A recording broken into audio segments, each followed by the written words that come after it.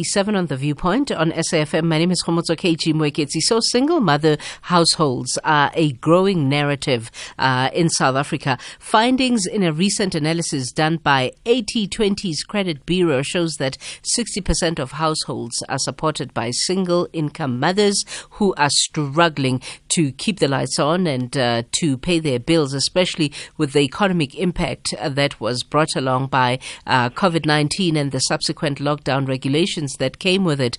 Research by 2021 PwC Women in Work Index show that women's salaries were most affected by the pandemic, resulting in women having to take on additional domestic responsibilities and exiting the workforce, leading to single mothers taking on unsecured debt, which they are now battling to repay. According to the National Debt Advisors, a recent analysis of their client base showed that although 80% of women do their budget, 70% of them simply just run out of the money before month end and therefore are more prone to seek out unsecured debt. We're having a conversation with Moeshfieka Botha, who's head of research and consumer education at NDA. Good evening, Moeshfieka. Thank you so much for joining us. Good evening, Khomotso. Thank you for having me. It's a big number of households in South Africa that seemingly are under single mothers. And this trend, has it been made by COVID-19? Has it been made worse by COVID-19? I think that COVID-19, in terms of our finances, most of our finances have been negatively affected. And that would definitely go for single mother households as well. There is every indication that we have women-headed households have lost jobs. Women-headed households have seen a huge increase in the cost of living, and women-headed households have not seen their income increase in the manner in which their expenses have. So single mothers are definitely struggling. Yeah, and then not only struggling, but seemingly also, according to what I'm reading, more prone to debt cycles. Well, absolutely. If you are somebody and you have an income of approximately 10,000 Rand and your expenses used to be 5,000 Rand, you still had some money left to play with. Now, you have the income of 10,000 Rand, COVID-19 comes along, you're forced to take a cut in salary, you're forced to take a different position, your salary is lowered, and the cost of living is rising. So we are definitely finding that single mothers are not seemingly able to make ends meet. And when you cannot make ends meet, South Africa is not known for its culture of savings. So we cannot, single mothers are not being able to fall back on to savings.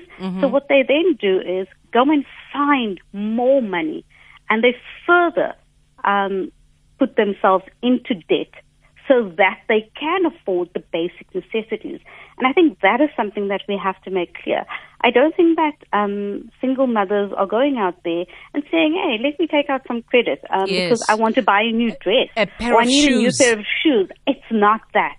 We are finding that single mothers, as with most South Africans, are now getting themselves into debt to cover the everyday necessities. And that is a huge concern, Khomotso.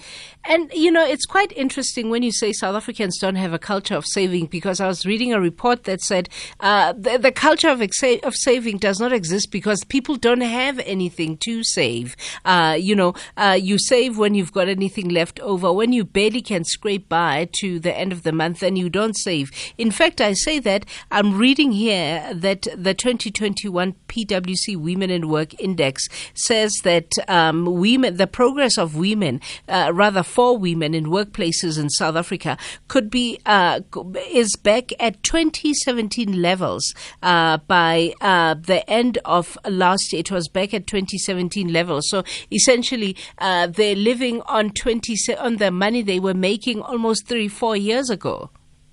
Yes, and so it really isn't a good space for anybody to be in, much less a single-headed household.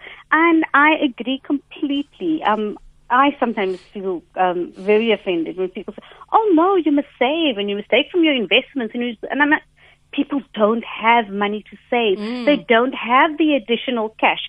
They don't have the money. But therein lies the solution, that we have to adjust our lifestyles. We might not come out to have the physical money to save, to put into a savings account, to put into a jar, to put under the mattress. We might not have that physical money, but we do have the capacity and the ability to change our lifestyle. We should be looking at simple things like switching off your geyser, simple things like thawing our food in some water as opposed to using electricity in the microwave. We should be changing. Something that we should also be doing is making our children and our family members and our family units aware of the fact that our income has been affected, the finances are affected, and everybody is now going to have to seriously take a look and work together to see that our financial situation becomes better. What other options are there that are available to single mothers outside of switching off your geyser, outside of, not using the microwave to thaw the food that you cook? Because, I was also reading that a lot of single mothers no longer have help in their homes, especially the ones that are working. They do all of the work, the housework themselves. So they go to work. When they come back from work, they do the cleaning of the house. They do the laundry. They do everything that they used to outsource before because, they cannot afford to keep the people who helped run their households in there. Absolutely. And herein comes again, we need to know what our financial options are. We need to know what our financial rights are. Single mothers, and I think many South Africans, are not aware that there is assistance available, that they have access to a credible and a viable form of debt relief, something which is called debt counseling, which is regulated by the National Credit Regulator. And something that is very, very important for me where debt counseling is concerned is the fact that once you contact a registered debt counselor and you're placed under debt review, you no longer have to deal with harassment from your creditors. So if you can imagine the absolute trauma of, like you've just said, look at the very scenario that you mentioned, where you're coming from work, you've got to come home, you've got to clean, you've got to cook, you've got to see to everything, you've got to see that everything is in place for tomorrow morning, you've got to see that I've got to get back to work, I've got to have transport money, I've got to have food money, I've got to have electricity money, and we now have creditors. The harassment, the constant harassment of phone calls of creditors calling you at all times of the day. And embarrassment. Debt is embarrassing for a lot of people. Absolutely. And also, you also have the trepidation, the fear that you're going to come home and the sheriff is going to be there wanting to repossess your assets. That's another thing that debt counseling deals very, very well with. Your assets are safe from repossession. But the problem is that single mothers, like very many South Africans, simply do not know what their financial rights and their financial options are. We don't have the financial information at our disposal, and when it is at our disposal, we find it very jargonized, often very intimidating, and sometimes, sadly to say, even very condescending. I have found that financial information out there makes people feel bad for being in the position in which they are. Yeah. It's a matter of how did you get yourself there? You know what? That's no longer an issue. We know the guilt and the shame that we have in South Africa about a bad financial situation needs to be done away with. We need to start speaking about our options of debt counseling, of debt consolidation. We need to be starting to look at what are the solutions to our problems, as opposed to sweeping them under the rug, not speaking about them, and getting further and further into debt, further and further into a financial crisis. When we speak about this, when we look for the solutions, when we talk about our problems, we will find a solution. Yeah.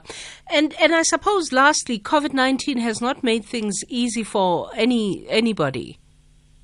No, it hasn't. Again, like I've said, we have seen massive millions of people have lost their jobs. Millions of people have had to take pay cuts. Millions of people have had to, therefore, juggle their debt repayments with their necessities.